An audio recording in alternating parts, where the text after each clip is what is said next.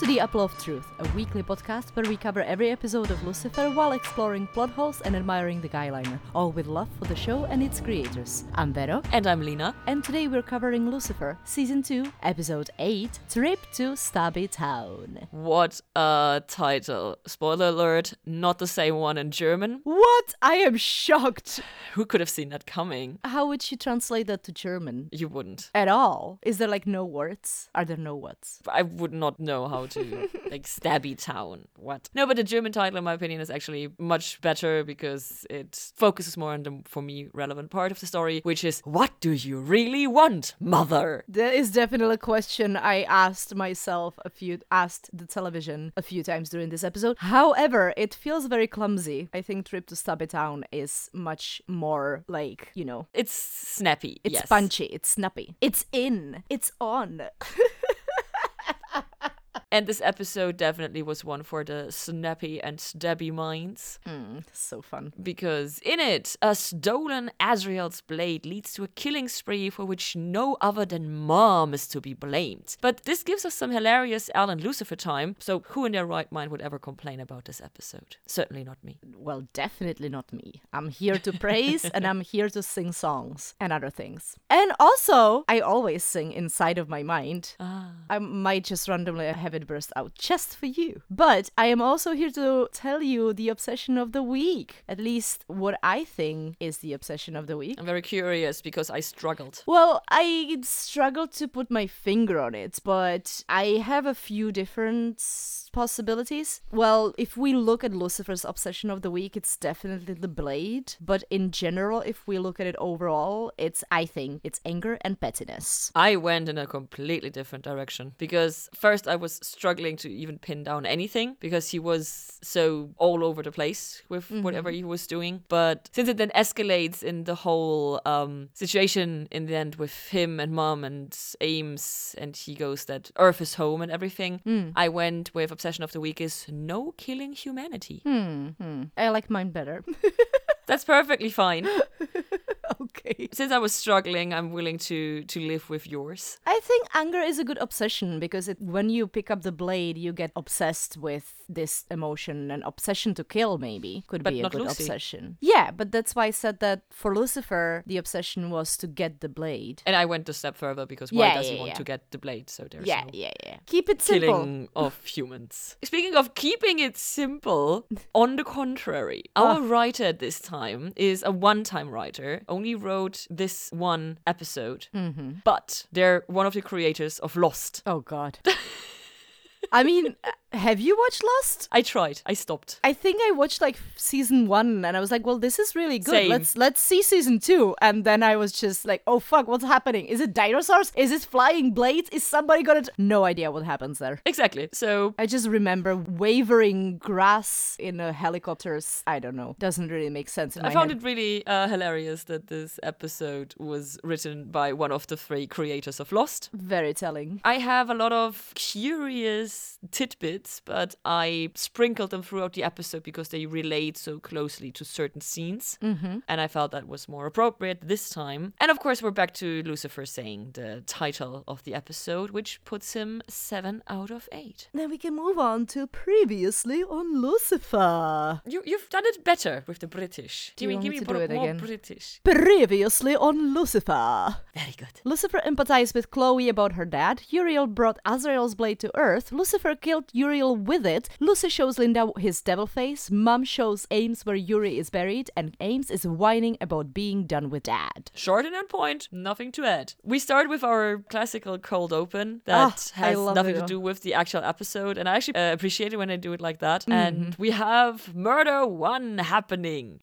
I found it surprising that we have people actually trying to interfere with her being chased. I did, like, it's rare to see that. Like, you have people trying to get in the way, you have people shouting out. So that was nice to see that people care. In fairness, she was running down screaming help, so I know that it's not a normal thing but to actually do something. The first lesson you learn in self-defense is never ask for help. Instead, you need to address people directly so they will actually help you. The generic cry for help will rarely get you any help. Yeah, there is a beautiful psychological study on this I read a while back. I'm sure we talked about that already. So it's nice to see that people are actually trying to intervene. And of course, we know instantly that she knows her killer because she goes, oh, it's you. So even though it comes up very, very quickly during the murder investigation that it must have been like a personal killing, we know so from minute 2. Also, she says, but we solved this already, or something in that sense. So there's a way to solve this. I'm sure there's a way to solve this, she says. Really? Because I felt like it was, I thought that we solved this was the sentence. I forgot to put on my subtitles for this episode, so... The problem between the two of them later on is the parking space, that she keeps parking in his space, so... Yeah, so that's why it made sense to me that she said... It's not a resolved situation. Yeah, I felt like they already resolved it. But, like, never mind, that's not important anyway. I loved how the episode starts so idyllic and she's riding on her bicycle and she's all smiley and suddenly just takes her down off the bike. It escalates very quickly. I like that, yeah. Yeah, and the episode very quickly lives up to its name. Yeah, that was a nice one. We then go on and are finally back in therapy. Well, whoop, whoop. At least officially, but not really, because Linda is very distracted by the fact that Lucy is the devil, which I find extremely believable, and I'm happy that they give us this realism. And I appreciate it a lot that we get spoken confirmation that Mace's insight is what helped Linda to get at least halfway back to normal. Of course you did. Yeah. You want everything to be Mace's doing. Well, everything awesome, of course. Yeah. You're gonna have a field day with this one. Yeah, Linda is really trying to accept Lucifer for who he is, but Lucifer obviously is not helping. But he runs off while in the middle of his therapy session, when by that I mean he was the doctor, I suppose, for Linda, more likely. It's just a whole reverse type of thing. It's gonna come back, but the reverse therapy session is very fun for me. It's starting there, and the next therapy session we get the proper reverse. It's great. We get Lucifer running off for a phone call to the crime scene we just saw. And have you seen Dan's face when Lucifer say, "Ooh, saved by the douche"? Dan gets super annoyed. Yeah, because last episode they had seemed to come to a certain level playing field, so... But it's not like Lucifer to just abandon a good nickname. For those who can't see me, I'm shrugging. I thought it was hilarious, and Dan's reaction made it even better. The way just the look like, oh, for fuck's sake, here we go again.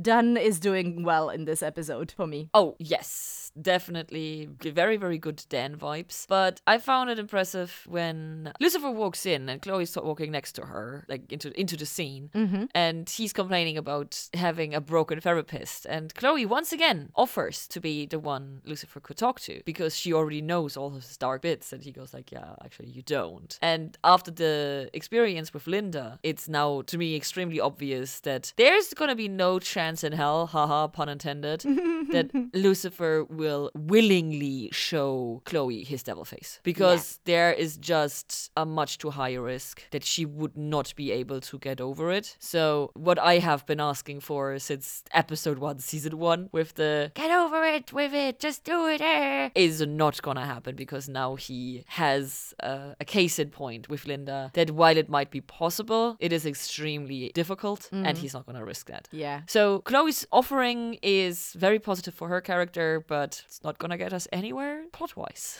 Yeah. To be fair, I am actually very happy with that, because I feel like it would make it super simple and fun, and good and whatever. But and then the show would be over. Yeah, for one, the show would be over, and two, I think Lucifer, he knows his powers quite well and his effect on people, and the fact that he now is developing this relationship with Chloe, he realizes that this is not a good shout. And I think the only reason why he showed his devil face to Linda was a moment of desperation of, I don't know what else to do right now but to do it. He was vulnerable, he was desperate, and he felt very much utterly alone. Exactly. And Linda said exactly the right thing in the exactly wrong moment, and as thanks, she got that. Deeply traumatized. Exactly. However, we get to see the picture of the stabbing, which, I mean, hilarious. Why would you take a selfie in front of a dirty side alley, for one? But, like, whatever. That's not the point. Just because your selfie game is much more on point than most people's, I can assure you, if you don't know what you're doing when taking selfies, there's going to be all kinds of crap in the background. Okay, fair enough. Like a murder. Or maybe a dead rat or something. But I fucking called it. It's the blade. Yes. I called it. I knew it. I actually have the note later on when we get to the grave that Vero was right. Yeah, I have it there as well. I have it here and then I have it over there because I just really love celebrating when I'm correct.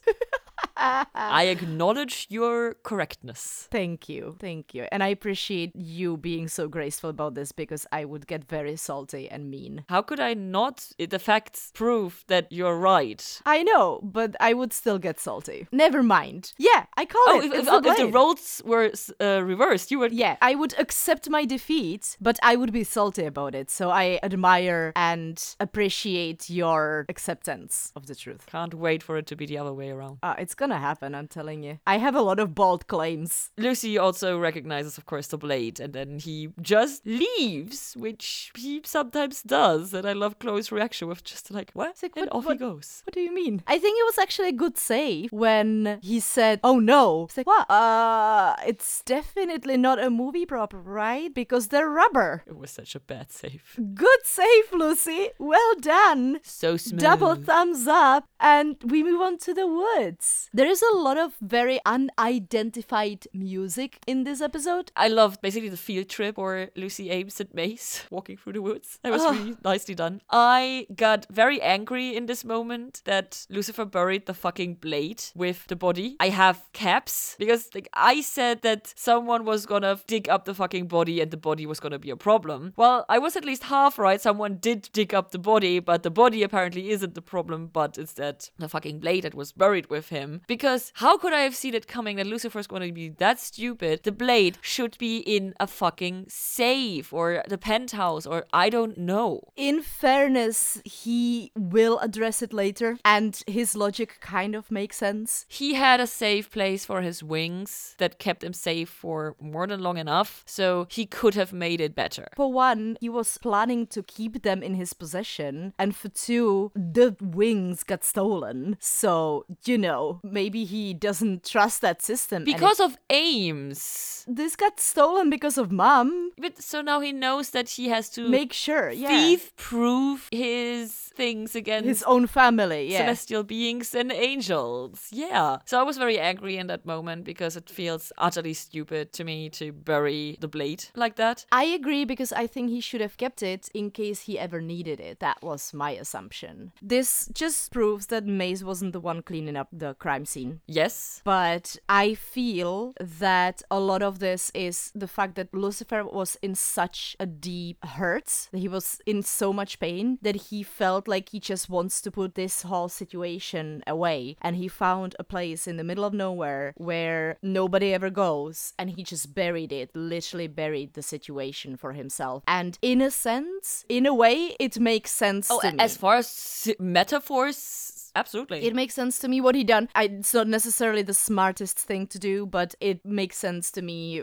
considering the narrative of the story. When it comes to metaphors or symbolism, you're absolutely right. It makes perfect sense that he buried Uriel and the blade instead of dealing with it in an appropriate manner, because that's what's happening on an emotional scale and a psychological scale as well. But now that Linda is coming back out of it, there's hopes that maybe now we can actually deal with all of this. We also get in 5 minutes 50 seconds the title card. Yeah. And very shortly after we get the title drop. Yep. After we learn that the blade has side effects, and one of them is it turns humans into killers. Happy days. But speaking of, you were right that Mace did not clean up Lucy's mess. When Lucy tells her that I clean up my messes, she just scoffs at him and it's hilarious. I love it. Yeah. Had Mace cleaned this up, none of this would have happened. I'm pretty sure. Yeah, I'm gonna leave you with this one. I'm not gonna fight you on this. I have some random things that I noticed. So, for once, Yuri's body is not decomposing. It doesn't look like. It seems very wholesome. Celestial body, maybe. Yeah. I'm pretty sure. I just found it quite interesting and wanted to point that out. Also, Lucifer says Sis is no sweet peach, which is quite good in a sense. It gives us, and I mentioned this a minute ago, it gives us a little bit of a sense of who Azrael is as a character. So I kind of appreciated that. But also the gender thing. I know that you are still on the angels should be or are genderless. In fairness, if they call each other brother and sister, that absolutely would indicate gender. So just kind of felt like this is yet another confirmation towards No, in the Lucifer lore, yeah, angels are most definitely gendered. Mm-hmm. And I'm quite curious what type of angels we're going to meet in the future and what gender they're going to have. Yep. So it's going to be interesting. When Lucy says he's bringing in an expert, it's super obvious that it's Ella, and I love that we cut and then we're straight in Ella's laboratory. So very nicely done. When you say laboratory, I just imagine like a Frankenstein. Ella as a witch. No, I just imagine Dr. Frankenstein. I can totally picture Ella like that. Yeah, definitely, right? I found it very sweet when they started talking about favor, and Ella goes on the whole point of a favor is about doing it for free. Favors are about faith. And Lucy is like, please don't ruin favors for me. And I really enjoyed that. And I love the type of interaction between the two of them when Lucy also calls Ella a nasty little nerd. And they set it up very, very nicely with Ella was gonna ask a favor in the future of him, and she whispers to him, and it was like, okay, what can it be? And I'm gonna get into this later, but I'm extremely disappointed by the reveal of what it is. But we will talk about that in the penultimate scene, because here it's not relevant yet. Yeah, I like the way they set it up for sure. It feels setup like was great. They were trying to make it look like, oh, look, it might be sexual, but they also gave us enough for us to know that we know that it's not. So I kind of like that. That is me on this scene. My first note is, Lucy, you could have helped Ella with the case. Come on, carrying the suitcase. That case, not the case. Mm-hmm. My first note is, or rather, one of the main things that make this episode so extremely enjoyable is the chemistry Lucy and Ella have. Mm-hmm. And I really appreciate that we get so much exclusive one-on-one time with the two of them. Like first in the laboratory, and now we're on the scene, and like later on when she's in his penthouse and everything. Dexter's laboratory. That's the thing that always comes to mind when you say laboratory. It's like cartoonish chem lab. So I really appreciate having that, because so far the only interaction we had of the two of them was on the sides during a crime scene. We also get this in this one, but here the interaction is much better, even at the crime scene with other people around. Chart crunch. And of course, Ella, being Ella, instantly finds us a much more valuable clue than the one Lucifer was able to see. So yay, Ella. However, Lucifer's clue will come to play later, which I also like. Which is very fitting to how most of the cases usually pan out. He will say something outrageous at the beginning or something weird, and then it will turn out in the very end that his outlandish approach was actually the right way to go. Lucy is a good detective. The little joke they make when they show up to the crime scene and Ella... He's about to push her into the grave. Yeah, Ella's mind goes straight to, oh, did you bring me here to kill me? And he grabs her and like fake pushes her into the grave. And she gets out this squeak/scream that feels very real to me. So I do wonder how much of that was scripted. Because that would be just so hilarious. And I feel like from what I've seen, videos from the sets and interactions between the cast would be exactly like something that Tom Ellis would do. I have a note for that later on, but not for this scene. Okay. But I agree with you that the squeak was adorable, and even if it was scripted, it was very well done. If it wasn't, it's even more hilarious. Either way. We have a clue, and since now Ella is on track for Lucy's case, we can go back to the actual case of the episode by visiting the yoga studio. I called it the gym ? No, it's... And then I had another question, which was, is this a cult? Yes. It's a freaking cult. That's my note. It's To the Glory Way and Guru Jensen. It's a cult. It's a freaking cult and nothing less. Yep. I didn't really take much from this scene, except for the fact that Chloe tries Gets more jealous. Yeah, she tries to get a little bit more information of Lucifer. Lucifer is not helping to it. I don't know if he does it consciously or not. There's going to be this moment. That's just the way he is. That's just the way he is. And I think that just kind of pushes Chloe in a little bit more towards that weird behavior that she is, that we can call jealousy. And it just supports all her theories. What can we say? Have you noticed that in the end of the scene, when Chloe is given out to him, he just stares into distance and like tilts his head a little bit, and it feels like he's looking at one of the yoga people on the mats, like off the screen, and it's just like, yeah, do that pose, that type of a face. Nope, I didn't notice that. Love these little details. Love them. Speaking of little details, we have a cutscene, actually. Oh, this is the moment. This is the moment. Are we done with this scene? This is the moment.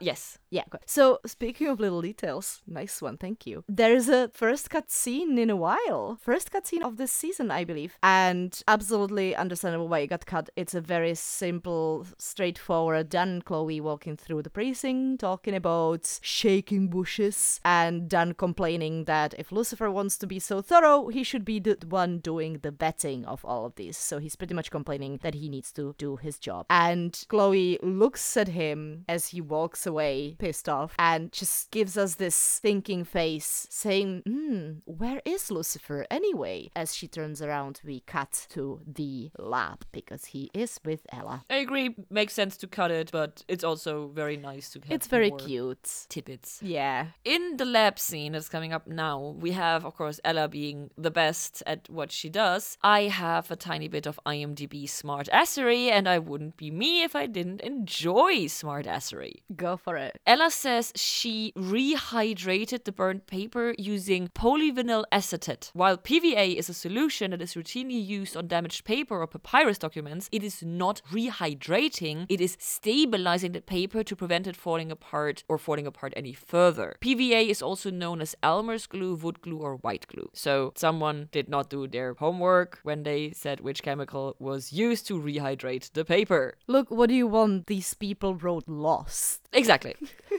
And of course, my only other note for this moment is law firm logo can only mean mom. Screw you, mom! Yep, I did have this note back in the scene where they discovered the empty grave. Whoever could have known where the body is, I wonder.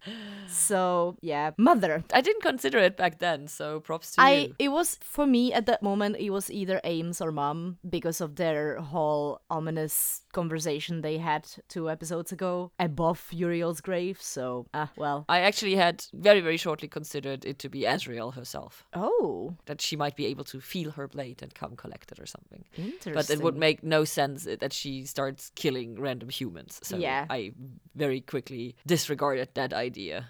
So now that we know that Mama is the baddie, how surprising, we go into her office. And I don't remember, did we talk about the pictures in her office yet or not? We did not. Because she has paintings hanging in her office, and those pictures are of pomegranates. And I did not notice. She had that fruit on her cooking gear in one of the scenes where she's posing as Charlotte. And so, reminder that pomegranate is one of the potential fruits for the actual apple of truth, because that one wasn't an apple. Yeah. And if you don't remember that wonderful detailed tangent, go back to our whichever previous episode that is. You just go to our Patreon and you become can find a believer, and then one of our bonus material has a lengthy tangent on my part on what the fruit of the tree of knowledge actually was, because spoiler, not an apple. Yep, I think it was way back when we just started out, so it was definitely one of the first episodes. Then, of course, it is extremely impressive that Mom was able to read all the law books in one weekend. I mean, that also would mean super speed, because you need to be able to scan the pages quickly.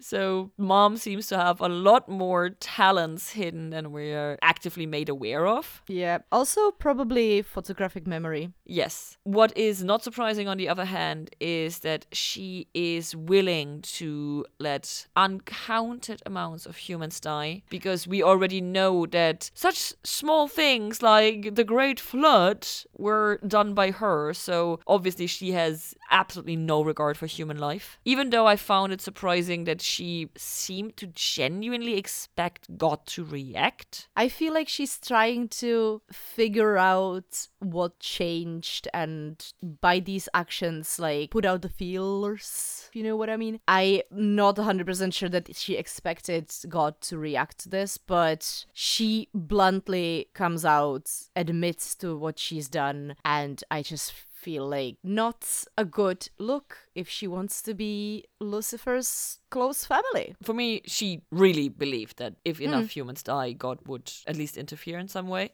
Possible. And also, she says to Lucifer, you seem attached to these creatures. Showing by saying that she does not know her son as well as she seems to believe she does, and seems to like to claim she does. She's said this before, though. She expressed her surprise about Lucifer caring about humans or even wanting to be on Earth. She keeps asking the question, but she doesn't want to know the answer. And that just pisses me off. It's like, why? She doesn't get it. Like, she has absolutely no understanding why a child of her would prefer humans or humanity to celestial beings and Earth to heaven. But we get into that at the very end, when Lucifer finally gets a chance to actually answer that. Yeah, I don't know. This whole scene was super annoying to me because I don't know what game is she playing. I hate that I don't know, and I don't know. It just all felt like another way to manipulate Lucifer into doing something, and I did not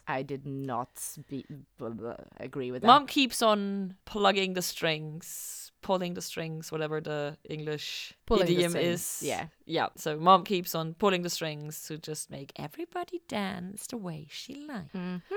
We go then into the wonderful following the leads scene. Oh god, I love this so much. It's a great scene. First thing that shows up, there is a little bit... Lucifer just said that people will kill each other over the pettiest things. Now Dan comes in, getting upset about pudding. Little something fishy this way comes. This will come to play later. And I wrote it down... And I knew I called it, and it does. But then, while being extremely put out by his missing pudding, is not still too distracted to realize and point out that Chloe is jealous. Oh, yeah. He got a lot of brownie points for offering to be an actual proper good friend and listen to Chloe, even when it came to other guys. I'm not 100% sure how genuine that offer is, but it's very precious. I agree with that. Did you read that as not genuine? I'm also pretty sure that he was trying to wind her up because he saw Lucifer approaching. He just saw it as a great opportunity to make fun of Chloe. I still read his offer as genuine, so... I think that there is a chance that he was genuine about the offer, but at the same time, I wouldn't put it past him to be just saying it because, I mean, the last thing he wants to see is Chloe and Lucifer together. But he does this very low thing to Chloe to poke fun at her while Lucy is approaching, knowing how she was react, and he well deserves the reaction that he gets from Chloe by Chloe inviting Lucifer to his poker games. It was just well played, Chloe. Well played. I'm curious if we're gonna see that poker game in the next episode or something. Maybe not in the next episode, but like eventually that would be really good. So, after this beautiful, beautiful scene, so good, we get to follow this absolute gem of a conversation that happens between Ames and Mizakin, where it's just so fucking... These two scenes, these two situations written will make up for the entire episode if it was shit. It's not. Yes. But these two moments are so fucking well done, and they're hilarious, they're amazing, and they're so well acted as well. So the whole, yeah, but you know, it's not like your hot body leather outfit works so great. Well, it does. Burn, Ames. Also, as usual, Mace is 100% right when she says Mom is the problem. Absolutely. But obviously, Ames is now under her spell, so... Under her thumb? Is that a thing? Yes. Yeah, she's got him under her thumb now, so... Oh, I have issues with that. He's a little ankle biter, skirt hugger. He's... But he was the papa's boy when he first came to Earth. What happened to him? Because he got so disappointed by his father, so he now latches on even stronger onto the other parent. See, the problem with this is that he wasn't disappointed by his father. He was disappointed by himself, but he just refuses to admit it to himself. Oh, I'm pretty sure there's also a healthy dose of disappointment into his father and resentment. Yeah, and general disabandoned issues, and the entire family is fucked, so no lack of issues. Yeah. So after this beautiful conversation, they walk down the stairs, meet up with Lucifer. Lucifer sends them away. I know that they were distracted by going into the office and looking for the blade and having the conversation that they had. But like, come on, have they not noticed the fucking liters and liters of blood all over the place? I didn't think that they came through the front door, I have to say. And you're totally right, because Ames doesn't fly anymore. But yeah, they probably have to have come through the main entrance, and then they should at least have realized that there was a fucking bloody handprint on the window in the door. It just felt like, I understand that they were distracted and that they were looking for something very specific in a very specific place, but power of observations, people. Maybe they saw and didn't care. Maybe. It would work for Maze. Yeah, probably. I think if anybody saw it, Ames wouldn't notice it. I think if anybody would notice it, it would be Maze, and you're right, she probably wouldn't care. Speaking of the bloody handprint, Chloe notices it while talking to Lucifer, and then the two of them approach the door, and once more, we get a beautiful example of Chloe and Lucifer working properly together as a team, with her drawing the gun, him opening the door, her being positioned accordingly and everything. And I really enjoy that the two of them now have enough rapport with each other to work this seamlessly with each other. Yeah, they're actual partners now. Then we are in our next crime scene. Lucy tries to make this outlandish claim that one person stabbed the next, and so on and so on. And Ella shows up, but she's so excited, and she instantly agrees with Lucifer. This is gonna be at the panels, and ooh. And I love Ella in this moment a whole lot. This is amazing though, because you get to see the love that she has for the job that she does, and the morbidity of herself and her character is just, it's good, and it's kind of sweet enough for it not to be creepy, but at the same time it shows that there's so much fucking darkness in this girl. It's ridiculous. I love it. And then the whole situation, the theater that they perform. So they start to reenact the crimes for a bit, and I have an extremely IMDb fun side fact. An extreme fun IMDb side fact, that's the right order. At a convention in 2019, Tom Ellis and Amy Garcia revealed that Lauren German, who plays Chloe, masterminded the comically suggestive bit where Ella and Lucifer reenact one of the murder scenes. Tom added that Amy didn't realize he had placed his hand atop of her head until she saw the episode. Oh my god. Doesn't that make it just that much better that Lauren was the one to suggest parts of this reenactment? It does not surprise me at all. I fucking love this. This is what a good show stands on. If you have your cast interacting with each other and be creative on the spot, it just makes for such a good moment. And also have such a deep understanding of not just your character, but also of the other characters. And the way they interact. Yeah, so this just is a brilliant example to show us how well they work with each other and how deeply they understand both each other and their own characters. I really enjoyed this side fact for sure that IMDb gave us there. Do I wonder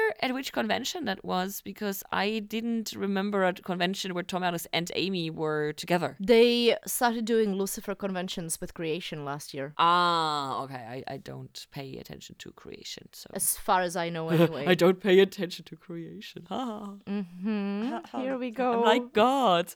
Here we go on a podcast that is literally named after a thing from a Bible. Isn't it great? What? Now, well, no, that's a total coincidence. Coinky dinky. What?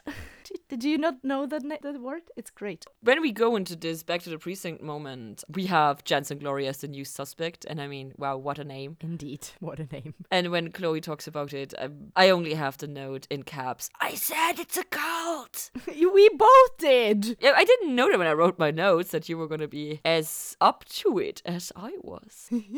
Not just us, but also the characters on screen realized it's a fucking cult. We go back to reverse therapy. Yay! Because Linda is lying on the couch and Lucy is sitting in the chair. I think I mentioned this before, but I appreciate so much that the show acknowledges that Linda is still working through her issues with this entire thing. And Lucy is, especially for his temperament and character, really patient. Yes. I really appreciate that we have this interaction because, let's be honest, it doesn't do anything to further the plot or anything. They could have dealt with this much quicker, but I really appreciate that they give us this time to see Linda grow through session to session to session. Mm-hmm. And so it feels extremely natural and authentic to have her be speechless near breakdown when she first sees the devil face, to at the end of this episode be able to even crack the joke with the doctor is in. And so this is one of my favorite things about this episode, that we get this authentic growth of Linda. Yep, it's very good. It's what I really appreciate about Linda in this moment is that because we get to see her struggles, it's not her coming off completely fucked up one day and then just takes some time to deal and then she just shows up out of nowhere saying, I dealt with it, I'm good. They didn't deal with it off screen, Yes. which is often done with difficult stuff. And it's really nice to see how she's working through it. And then she really is trying hard and working hard to be able to help Lucifer in the future. Yep, as much as I love this scene. Nothing else to say about Nothing this. really else to say, yeah. It was curious because in the entire episode, basically half of the scenes have no to very little notes and half of the scenes have a lot. So it was very dual, because the next one, when fucking Jensen Glory is in the interrogation room, I just have to say he's a disgusting piece of meat, person, stuff, whatever. Everything about him, how he comes off, his attitude, his speech, his everything, it's just blah. Yep, I absolutely And that's agree. all I have to say. Pretty much the only thing I have to say about this scene is that I love that Lucifer quotes Spice Girls at him. It's just... Tell me what you want, what you really want. I love that he is playing around with the usage of his powers, and what the way he phrases is that it's not just the boring, I have to say this sentence in order for it to work. It's not like I'm gonna use a spell. It's more of a, I'm using my power, and with that, I'm asking a question. So that's lovely. Then we move on to several penthouse meetings. I kept all the people popping in and out of the penthouse in one scene because I'm a lazy person. I know sometimes you get tired of me praising Maze, but her stealing the fucking Pop-Tarts? I mean, hey, I have a question for you. Would you be so amazed by it if it was done by any other character? The only other characters who would do this is Lucifer. And would you praise it? Yes. Okay, well then, in that case, I'm gonna be fine with it. But it's a fucking amazing moment. After Maze drops all the Pop-Tarts on the piano and then for some reason leaves them there instead of taking at least one of them with her, Ella is the next one to show up for a penthouse meeting. And of course, Ella being Ella, she connected both cases because both of the cases are connected. She is so smart! Once more, we have the faith thrown around by Ella. And this time, Lucifer uses it against Ella, which I kind of really like. And Yes. she calls him out on it. Like, you know you can't use my logic against me. That's not fair. I really enjoyed this entire thing with him using it against her and everything. But I think we had this discussion in the past about what is the difference between faith and believing. Yeah. And the equation between favors our faith and blah. I have slight issues with that. Not so much that we have to go into another discussion about what is faith, don't you worry. But it felt like a bit of an easy way to shoehorn this in, but I can live with it because it is done extremely entertainingly and because Ella and Lucy have this amazing chemistry. Very true. Also, she mentioned that she grew up in Detroit, which Yes. is a little tidbit that we learn about Ella, and I just want to know everything. And I have to confess, the only things I know about Detroit I know from more or less shitty televisions and movies, so might not be that accurate. But as far as I have learned, Detroit is hard hard place to live. Like bad economy. I imagine so, yes. I think that's why she mentions it as well. There's a few neighborhoods or towns in America that are mentioned in that context on television. And Detroit is often used as, if you're from there, then you've seen some shit and you've gone through some shit and you survived some shit. So I'm still extremely curious to get more proper background info on Ella. And I kind of hope that at some point we get an Ella episode. I'm sure you will. Where we have a crime scene or a case that relates to her in the way those crime scenes usually relate to either Chloe or Dan or Lucifer, or give us more personal information on her. Yeah. They hug. Perfect timing for Chloe to show up. And it was so obvious that Chloe walks in that moment. I'm not gonna go into that because I complained enough last episode to last me for at least 5 more. And then Lucifer checks the file that Chloe brought in. I have no idea what he saw or realized or what made him go like, and then he has to go. I have no idea. I haven't actually checked the file, but I would imagine it would be something in a... You don't see it, but what information would it be that brings him to where he's going? Well, why would she go to Guru's apartment? Because he looked in the file and I'm assuming that he saw something that would prove that she has been attacked by the Guru at some stage. Do you think that in the file there was that... either a complaint of harassment? She is one of the harassment cases. Yeah, probably. I'd imagine it would be something like that, because this is directly where he connects everything together when he shows up and see what's happened. I can live with that. Do you want to go into anything with Chloe for the scene? Nah, not really. This is really fun. I'm just really enjoying the ride right now in this episode. It was just very good. If we move on to the next scene, I actually named this scene because I usually call it by the location, and I was struggling to figure out how to call this location because it's just pissing me off. The Guru's home. Yeah, well, but that didn't come to mind. So I instead called it The Site of Murder. Ooh. And a forgotten Agatha Christie novel. Nice. I called it Finding the Blade. That's very straightforward. But we do have a song coming with this called Dark Room Double by Moon and Pollution. This whole scene just gives me what I hoped for. We get a situation where the fucking fucker gets punished for everything that he's done in his life, and there is a lot. I would like to believe that the girl gets off Corinna. Corona. Corinna. Corinna. Not Corona. I was thinking, like, I'd probably remember if her name was Corona. Corinna. Yes, that makes sense. That rings a bell. So I would like to believe that Corinna gets a minimum sentence because of what Lucifer tells Chloe. Because he turns it around into self-defense and everything. And yeah, I hope so too. I have several notes on this because and most important, Lucifer is going after the blade himself, after the blade that can potentially kill him. That seems extremely dangerous and not thought through on his part. I understand that he feels responsible because he buried it, and I understand that he doesn't want to get Maze or Ames closer to the case because then Chloe would ask questions, and I understand all that, but I found it surprising that there was no acknowledgement on his part that what he's doing is actually potentially lethal to himself. And for the first time in a few episodes, he actually doesn't want to kill himself. Exactly. So that I found surprising. I extremely appreciate it because this is one of the moments where real life rarely is as satisfactory because of legal and social reasons. But I very much enjoyed the Corinna killed her rapist, Lucy saying justice has been served, and turning the narrative into self-defense. Technically, yes, this was still self-defense. Maybe she was not in immediate danger, but in reality, you're still not allowed to kill your rapist. Well, yeah, you're not. But like if you like flip it on your head in this moment, the way it happened, yes. So this gives me, inside my escapism, gives me the satisfaction that normal life. We talked about this. Yeah, this is going to be one of my words that I can't. So I really appreciate that. And I actually had forgotten, and the first time I saw this, didn't see it coming, that Dan is the one who took the knife. See, I knew that was going to happen because of the whole pudding rant earlier. When it was clear that Dan has the knife, my brain immediately went, well, guess now we're going to see if Vero was right or not last episode. Do you remember why? No. Last episode, you made an extreme point that Dan is simply such a good an actor when it comes to hatred for Lucifer. Oh, yes. Yeah. Yeah. Oh, yeah. Once again, you were right. Because in the beginning, Dan goes through like, oh, you destroyed my marriage and you blew up my work and you hate ate my pudding! And then he starts fighting the blade,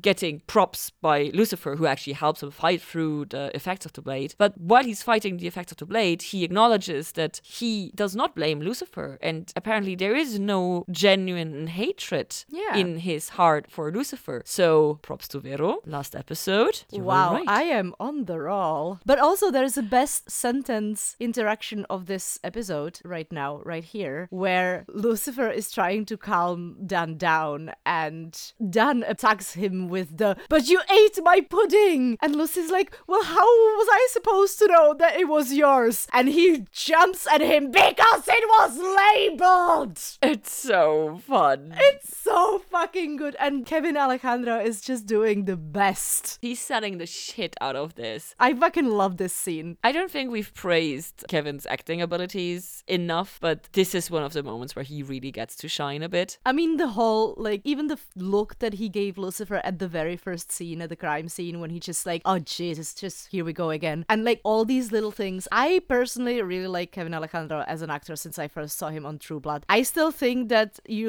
I know that you think it's a stress show, but I think that you should watch it just for him because he is so very good at it. And I can't. He's so good. If I watched shows just because of one or two actors that were in them, I would have no time. So I have to extremely limit the shows I watch for that reason alone. Fair enough. Also, I hope that the appreciation for Dan is gonna, by Lucifer, is gonna grow from now on a little bit more again. Because not only when we were seeing Lucifer using his powers on Dan, we saw that he is one of the complicated ones. And Lucifer acknowledging that. And now again coming out of his way saying, wow, you're resisting the blade. So there's inner strength I didn't expect you to have. Yes, what you just said. So it just piles up on Dan is actually much more wholesome human than we thought. And he's strong on a psychological, emotional, psychic level. Yes. I'm actually curious if they're going to do anything with that. I'm hoping they will. If anyone of the siblings of Lucifer is going to mess with him or something. I don't know. But I feel like there's potential there. I mean, they're using it right now, so I'm not complaining. I'm just curious if they're going to use it more. I'm sure they will. They know they have gold there. I don't have notes for the next one, so... Is that the precinct conversation? Yeah, with addressing Chloe's jealousy. Oh, yeah. Without, so have anything there. And then Lucifer takes the blade out of Dan's hand and Dan just wanders off, utterly confused, which is beautiful. And then we go to the precinct where we have Lucifer and Chloe having a conversation about jealousy. There is a few little moments that I really like. One of those is, in complete fairness, Lucifer clearly has quite unique relationship to Ella because he very rarely calls her anything else but Ella. He does not really do that to anybody else except for Maze and Ames because they don't really have any other names. True. Which is something to think about, I guess. So I can see where... That's actually a really good point. Of the humans that he interacts on with a more or less regular basis, he rarely uses their proper given names. Mm-hmm. That's a very good point. I'm going to think about this. So this, to me, shows off that their relationship is something a little bit different. Which, honestly, I really, really like. Because of this whole special relationship between Lucifer and Ella, I can see where Chloe's jealousy is kind of coming from. In a sense of she sees that it's different and I'm not saying she necessarily wants that, but I can see why she would be jealous. And I think that's a really nice tidbit at the end of the scene. She walks away. You can see on Lucifer that he realizes what just happened. So you get this little, was she actually? And it just warmed my heart. We can now move on to the next scene. I named this scene Back to Proper Therapy because, as I mentioned before, we are now going full circle. While Lucifer offers Linda that now he is willing to take the time and actually answer all her hell questions, they, throughout this scene, reach an agreement and an understanding that while, yes, he is the devil and his father is God and she had sex with the devil, he still is exhibiting certain psychological behaviors that she is more than familiar with and that she's trained in dealing with. It feels like this is the final thing that had to snap into place in her mind, that while this creature in front of her may not human, it has very human problems. Yeah, I really like the full circle that we did when last episode Mace said, we are still the same people. And now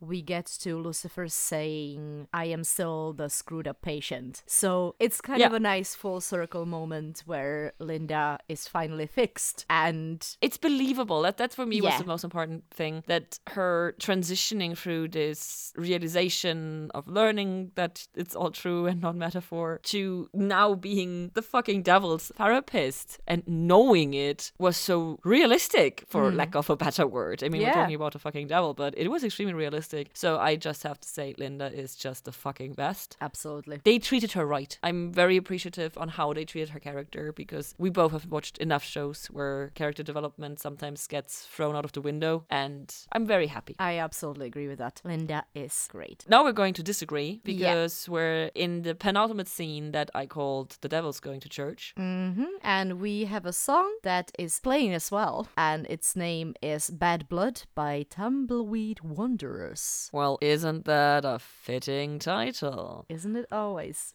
I said so, I think, before we started recording. My issue with this scene is that Ella using her favor to make Lucifer go to church borders, for me, extremely close on imposing your faith on someone. And A, I never appreciate on anyone doing that, but also B, for me, it feels extremely out of character for Ella. As everything that we've learned so far about her is that she is extremely comfortable in her faith.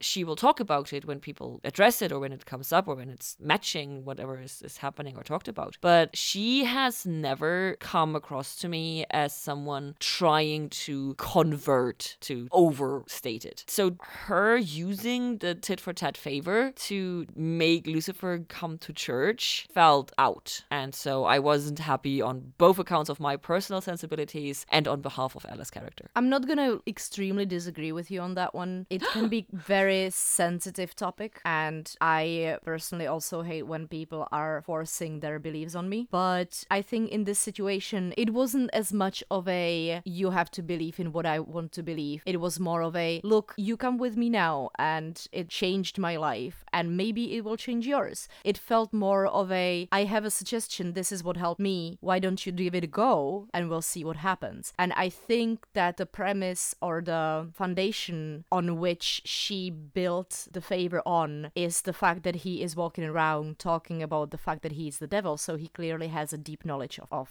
this particular religion, so it didn't feel completely out of place to me. But I can absolutely see where you're coming from. I agree that it's not believe in this or die approach, but she says something to the amount to that her life got that much better that when she found the connection with the big guy. Yes. I fully appreciate people saying like, hey, I went through some similar experience that you had, or I went through something that also traumatized me, or I went through something that was difficult for me, and I tried XYZ, be it religion, be it therapy, be it exercising, be it whatever, be it knitting, and going like, hey, this really helped me, and if you're interested, I would be happy to like walk the first few miles with you on this, because I believe this might help you. So in full agreement for that, but and see where you're going. And also Lucifer insisted that it had to be a trade of favors. In the beginning, Ella was very adamant that a favor does not have to be reciprocated. So everything speaks for Ella, but this is a very touchy thing for me. And so far, Ella has been a shining example of a religious person, and this is the first blemish for me on her religion cred card. So yeah, and that's absolutely I'm making a bigger deal out of it than it probably is, because so far she was perfect. Exactly. And so now we have the first blemish, which just humanizes her, and I'm fully aware that this is actually a good thing, but since you put it that way, isn't that something that you were asking for Chloe to happen since episode 1? I know. Now when it's happening for a different character, you're complaining? I'm not easy to please. Do you see the irony of that, Lena?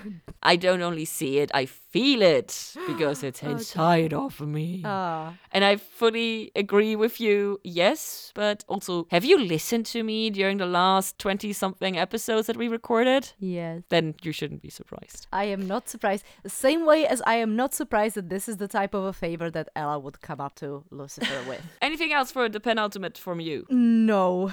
I cannot wait to get to the last one, though, because there is a bunch of shit that I am ready to call out. I only have very few things, so I'm gonna go first. Go for it. Lucifer being the only rational one in this family meeting felt extremely good for me because Ames is starting to get even more on my nerves, and my dislike of Mom has been no secret in the last few episodes. So him being the most rational one felt really good to my personal sensibilities. When he goes, hell wasn't home and heaven was hell, this extremely clicked for me. Like, this is one of the base truths for this Lucifer character.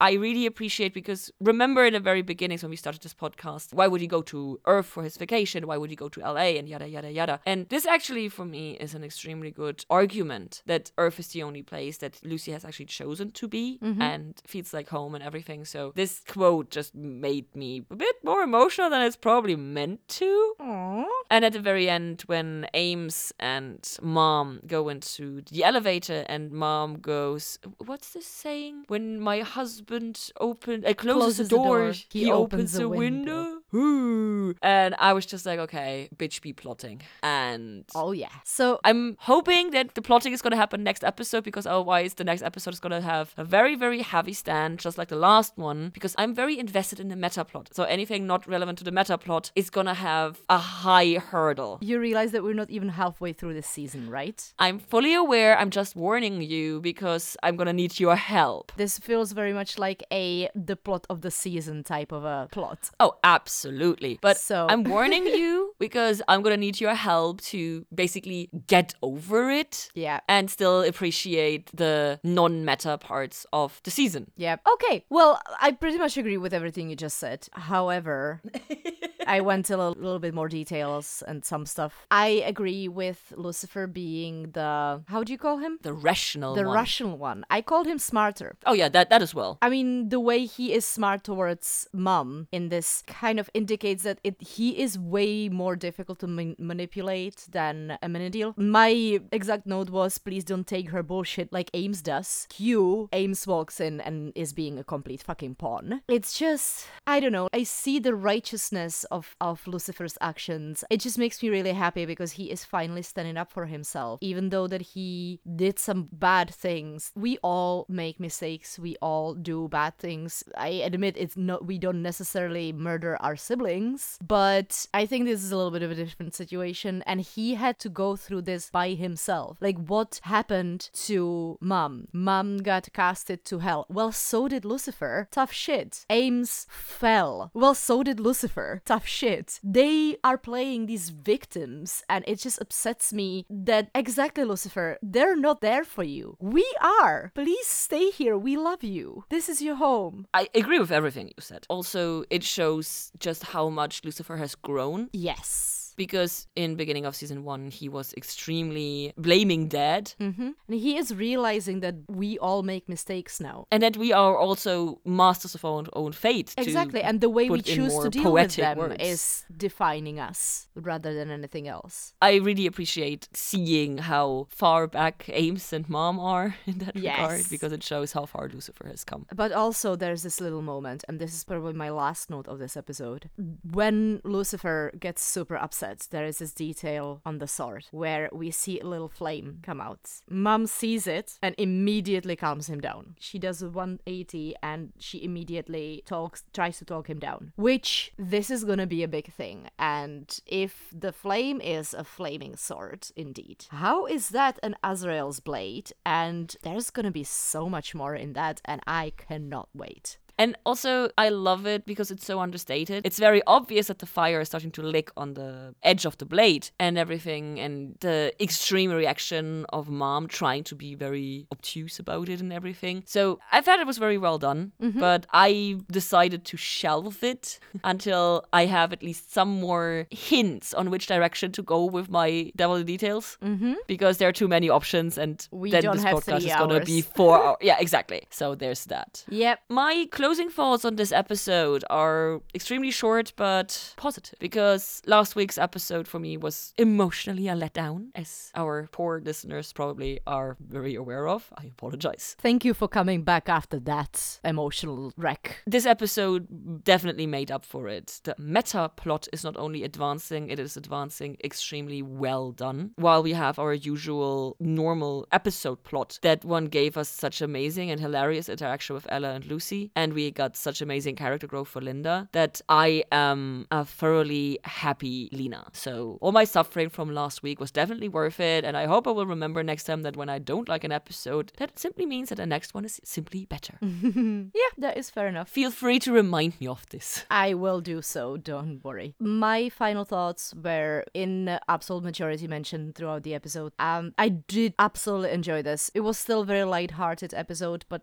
there was some kind of a thrill in there as well. There was some kind of a tension. Lucifer is starting to ask the good questions. Why does he care so much? That comes out in one of the sessions of the reverse therapy. And he does give himself an answer at the end. This is the first place where he feels respected and loved. This is home. We can talk more about that when he explores that, because I'm pretty sure that he's gonna have to do that, because this realization is big for him, I think. Then we have the whole Ella storyline, which is absolutely amazing. Yes, I absolutely adore Ella, obviously, but I think one of the most important things about this is that we very rarely get a relationship between man and a woman, which is more friendship without the rather sexual than connotation, romantic or sexual. And I'm sure, like, this is why I don't love shipping in general, because I don't like to impose any kind of romantic sexual feelings onto characters that are either not written that way or are not presented that way. I just love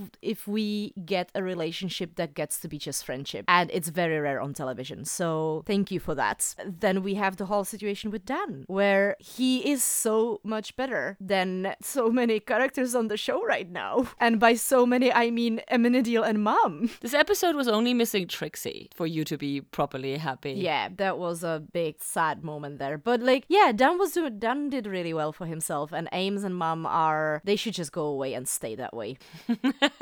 That's pretty much everything I have to say about that. One question that comes out of this episode that is burning question. Pun intended.